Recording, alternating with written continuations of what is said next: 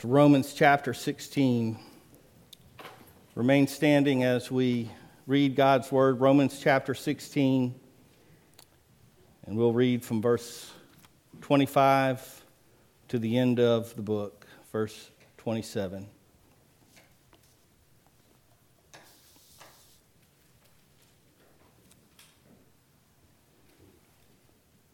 Romans 16:25. Now to him who is able to establish you in accordance with my gospel, the message I proclaim about Jesus Christ, in keeping with the revelation of the mystery hidden for long ages past, but now revealed, and made known through the prophetic writings by the command of the eternal God, so that all the Gentiles might come to the obedience that comes from faith. To the only wise God be glory forever through Jesus Christ. Amen. Father God, we do sing of your goodness. Lord, we do celebrate and praise your might and your power and your glory for all of our days. Oh God, you are so good. Lord, you are so mighty. You are so powerful. God, you are so full of grace and mercy and love. God, how can we not be overwhelmed by what you have done for us? Oh, God, you're so good to us. Lord, help us to just catch that just a little bit. Lord, help us to just feel it for a moment, to not simply be stuck in intellectualism, mere facts, unfeeling, but Father, to embrace and experience your goodness and your grace and your mercy and the real, true meaning of Christmas. God, we pray these things in the name of your Son, Jesus. Amen. You may be seated.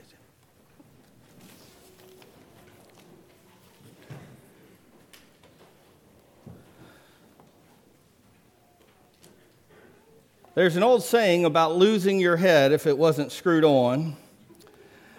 And I really resemble that remark often. I ran back to my office right before the service to get my little, what I like to call my fry mic. I say that because I feel like I should say, would you like some fries with that? Every time I wear this mic. And I made it back just in time before the service started. And then I said, oh, great, I got my mic, but I left my mask. So I ran back to my office as the Charlie Brown Peanuts music was beginning. And I was just kind of skipping along hearing that playing. And so as I was going back to get my mask, Judy was there in the fellowship hall, our church secretary, and she often watches the service from in there and kind of monitors things in there. In where we have our overflow. And so she heard the Charlie Brown music playing, and she said, hey, Charlie Brown, come kick the football. I said, no, thanks, Lucy. Anyway, we are blessed to have her here as our secretary, and we all have a great working relationship among our staff. But we all like to joke and kid and mess around quite a bit. And one of the many things that Judy does around the church is that she she transcribes my sermons. And I've asked her to do that exactly, not to clean anything up, so that when I go back and look at them, I will know how many times I say, whatever little things I say, I see it in print, and that kind of helps me to remember, try to do a little bit better next time, and all that kind of stuff. So she, if any of you think you listen or pay attention to my sermons, she does more so, because they have to come through her fingers every single week. And so she's learned a lot of my, not necessarily mannerisms, she's not looking, but she's listening, but she's learned my catchphrases. She's learned my go-to, my standby type of things that I say a lot. And she's told me this There are some simple words that she cannot stand to hear coming out of my mouth. Because when she hears them, she knows something's happening. Now, it has nothing to do with her pet sins or anything like that. But what she hates to hear are the words, by the way. Because when she hears the words, by the way, she said, that's another 10 minutes of extra typing. Because when I say, by the way, and I kind of look to the side, she said, that's about 10 minutes of, rabbits. We're going to chase rabbits for a while, and I'm going to tell a funny story that doesn't have a whole lot to do, and then I'm eventually come back and get on track. But she knows her fingers are going to start getting wore out when I say, by the way. Well, by the way, no. I want you to know that I am not the first preacher to do that, okay? There is a grand and long tradition of preachers doing by the way or something similar, and it goes all the way back to the beloved Apostle Paul, so I think I stand on good authority. And you will notice he kind of does the whole by the way thing an awful lot.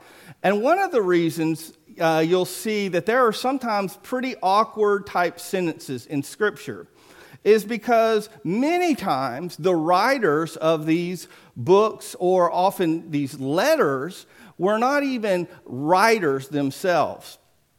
For instance, in Romans, which is a letter, not a book, the Gospels you could kind of call, we talk about 66 books in the Bible, and you could kind of call the Gospels, well, that's kind of like a book, a gospel. But, when you get to the letters, those are letters, or the fancier word is epistles. But you're really kind of going out on a limb by calling them a book. Not only is it a letter, but often the author was not even the person who physically wrote it down.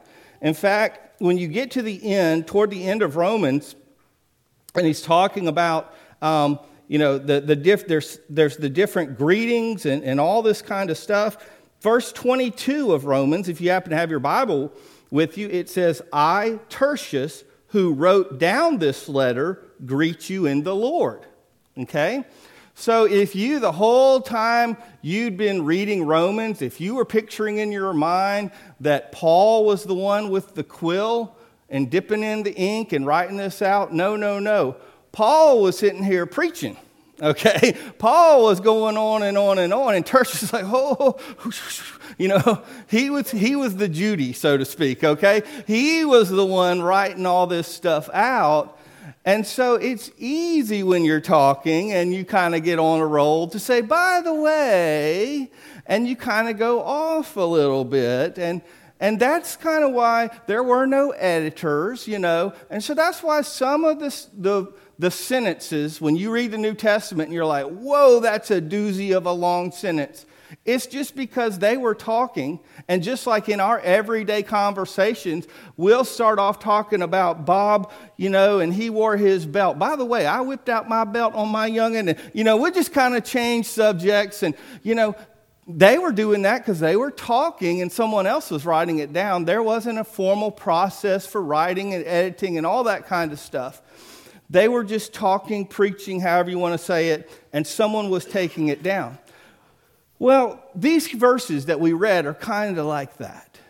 It was one long sentence in the original Greek, verse 25 to 27, and it kind of gets a little unwieldy because of that. But it starts off, now to him who is able, and then if you want to know what, and then in the middle is one big by the way, okay? All that's a by the way. If you skip down to verse 27, to the only wise God be glory forever through Jesus Christ. Amen. Now to him be glory, the only wise God be glory forever through Jesus Christ. Amen. All right, so that's the original thought. Now to him, the only wise God, be glory forever. Amen. The main original thought is, let's give glory to God. He's the only wise God. Let's give him glory. That was Paul's big point. But his by the way was a pretty important point also. And his by the way is the actual thing that we want to talk about today. Although praising God for the by the way is something we want to do. His by the way has to do with a mystery that was hidden, a mystery that would not be unveiled or unwrapped for many, many hundreds or even thousands of years. And so that's why this message today is called Unwrapping the Mystery of Christmas. Do you ever have a present in your home? Now, this wasn't just a Santa present. Think back to your childhood. This wasn't just a Santa present that showed up Christmas morning. This was a present that got put out underneath the tree for maybe a week, maybe 2, maybe even 3 weeks before Christmas came. And it had your name on it, but you didn't know what it was. You looked at the size of that box. You looked at the shape of that box, and you tried to guess. You tried to analyze from that size and that shape of that box what that present might be. Now, you may have been given instructions, don't touch that box. And I'm sure that you obeyed those instructions. I'm sure you didn't shake that box or pick up that box and feel how heavy it was. Or I'm sure you didn't check to see if there were any creases that weren't taped quite good enough. You know, may they rest in peace. We had an aunt and uncle that were a little bit conservative with their money in every single way. I mean, in every single way, including wrapping paper. They were not going to overlap wrapping paper at all, use any extra wrapping paper. And we kind of liked that because they would leave little openings where you could see through the wrapping paper and kind of try to guess what was underneath. And so all of us had that idea of there's a present, and we know it's coming, and we know it's for us, but we're not sure exactly what it is. And it's this big mystery. And Paul says that there was a mystery coming down through the ages. And everybody knew God was up to something. In fact, he put a big hint way back in the very beginning in the garden. When Adam and Eve first fell into sin, God was very sad. God said there's going to be some consequences to your sin. And he listed a lot of terrible consequences to their sin. And these were rough things that were going to happen. Sin entered this world, and things were not going to be easy anymore. Things were not going to come. Childbirth, while good, wonderful, blessed children would still come, there was going to be a lot of pain involved. While the ground could still be tilled and beautiful things would still grow, now the briars were going to come with it. There was still going to be blessing to work, but now there was going to be curse along with the blessing. It wasn't that every good thing was taken out of life, but there many more difficulties and hardships were added to it. Sin added so many hardships and messed up so many good things about life. But God also promised. He just teased out just a little bit when he was talking about the serpent and what would happen to the serpent. He talked about the serpent. Well, you'll bite the heel, but the descendant of the woman is going to crush your head. And from that very first hint of there one day coming someone, God someday sending someone, and throughout the ages from the prophets, there would be fuller hints, fuller views, glimpses that someone who would eventually become known as the Messiah, God's anointed one, would be coming. And this coming one would bring salvation.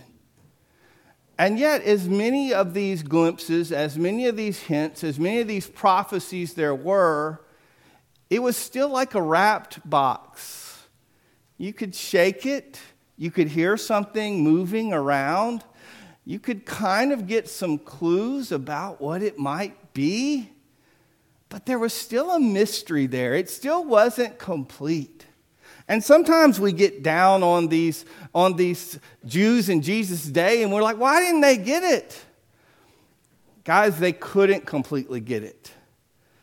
Because in the Old Testament, They weren't told that there was going to be a first coming and a second coming of Jesus. Those prophecies were all intermixed throughout the Old Testament.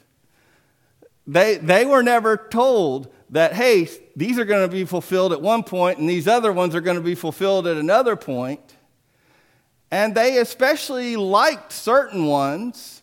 You know, they wanted to hear. Who didn't want to hear the prophecies about a conquering king who would come in and throw off all oppression? And the prophecies about a suffering servant. It's better to skip over those prophecies. It's better to not focus on those. Who wants to focus on the more negative sounding things? I believe it's a little bit easier to understand them if we're honest about human nature, why they weren't really expecting what they got.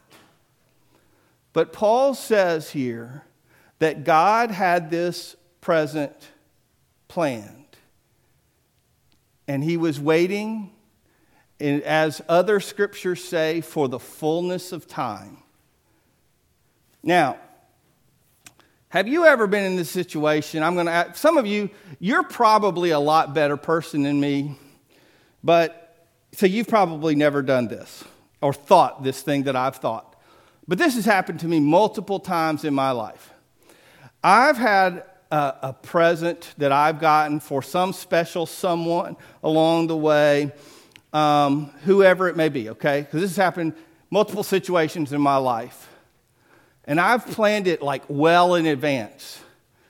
And then like it could have been like 2 months, 3 months, whatever.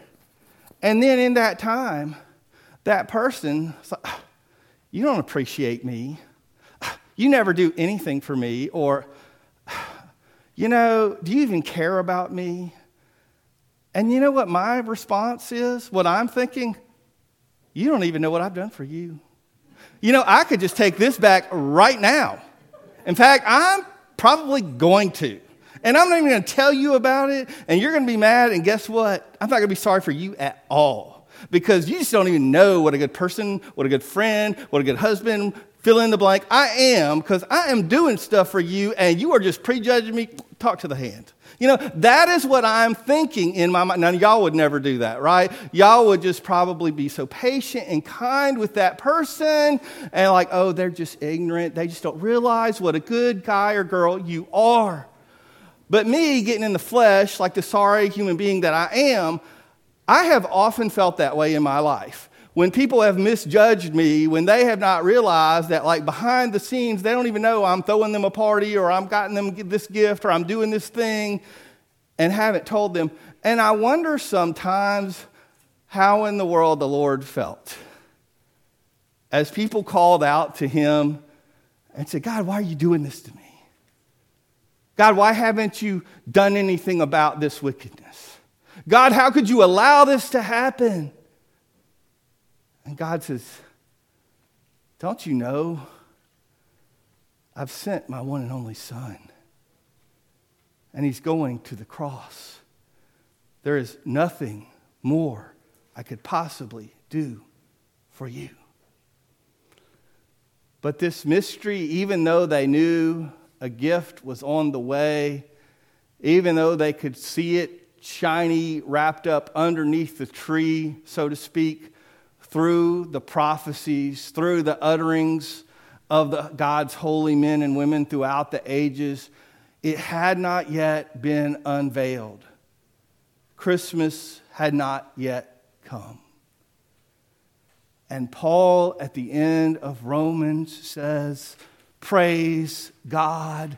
All praise to the only wise God, because now we can see what all of those before Christmas, they could not see, they did not know, the package had not been unwrapped, Christmas Day had not come, they could not understand how good it would be, but the mystery has been unwrapped.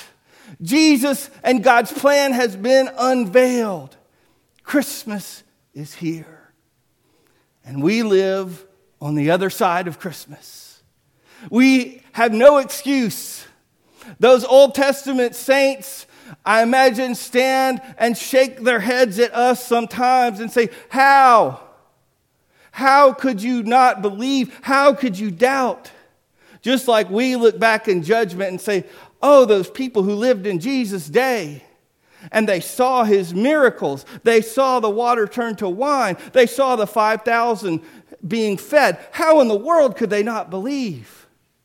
And the Old Testament saints shake their heads and they look at us and they say, you live on the other side of Christmas. We had hints. We had vague prophecies here and there about a coming Messiah and what he might be and what he might do that we kind of had to piece together and trust. And you have the Gospels. You have the life of Christ, his birth, his life, his preaching, his teaching, his example, his trial, his persecution, the cross, his death, burial, and resurrection. How do you doubt? More than that, how do you live without joy? How do you ever live without hope, without peace? What has caused you to falter or fail? And the simple answer is, it's only because we take our eyes off Jesus. Because this side of Christmas, we have everything to give us peace, hope, and joy. We know the things. We know what God has done. We know the truth. We know exactly. We've seen that present unwrapped. And it's not one that gets old, and it's not one that wears and tears. It's not one that we outgrow, and it's not one that someone can take away from us. It is a gift that keeps on giving and keeps on blessing year after year after year, and it keeps on growing. We only lose our faith, our hope, and our love when we take our eyes off of Jesus. That's the best by the way that's ever been given. So we go back to Paul's main point. Praise the God, the only wise God, forever and ever, because he's the one who deserves all praise and glory for what he's done in sending his Son, Jesus Christ. Pray with me. Thank you, God. God, we praise you. God, we honor you. God, we lift you up. God, we magnify your name just as Mary said, oh, I magnify the Lord. God, we magnify your name. We proclaim your name. We preach your name. We spread your name. We glorify your name. You are the only true God. You are the only wise God. Father, may we constantly be reminded, not at just this time of the year, but always. Lord, our faith and trust can be in you. You don't pull that football away. You don't trick us. You don't fake us. God, you love us. You care for us. And you're always there for us. Lord, may we trust in you and may we share the message of your love with others so that they, God, may be blessed. God, that they in turn may know your love and share it with others as well. Father, we pray and we ask all these things in Jesus' name. Amen.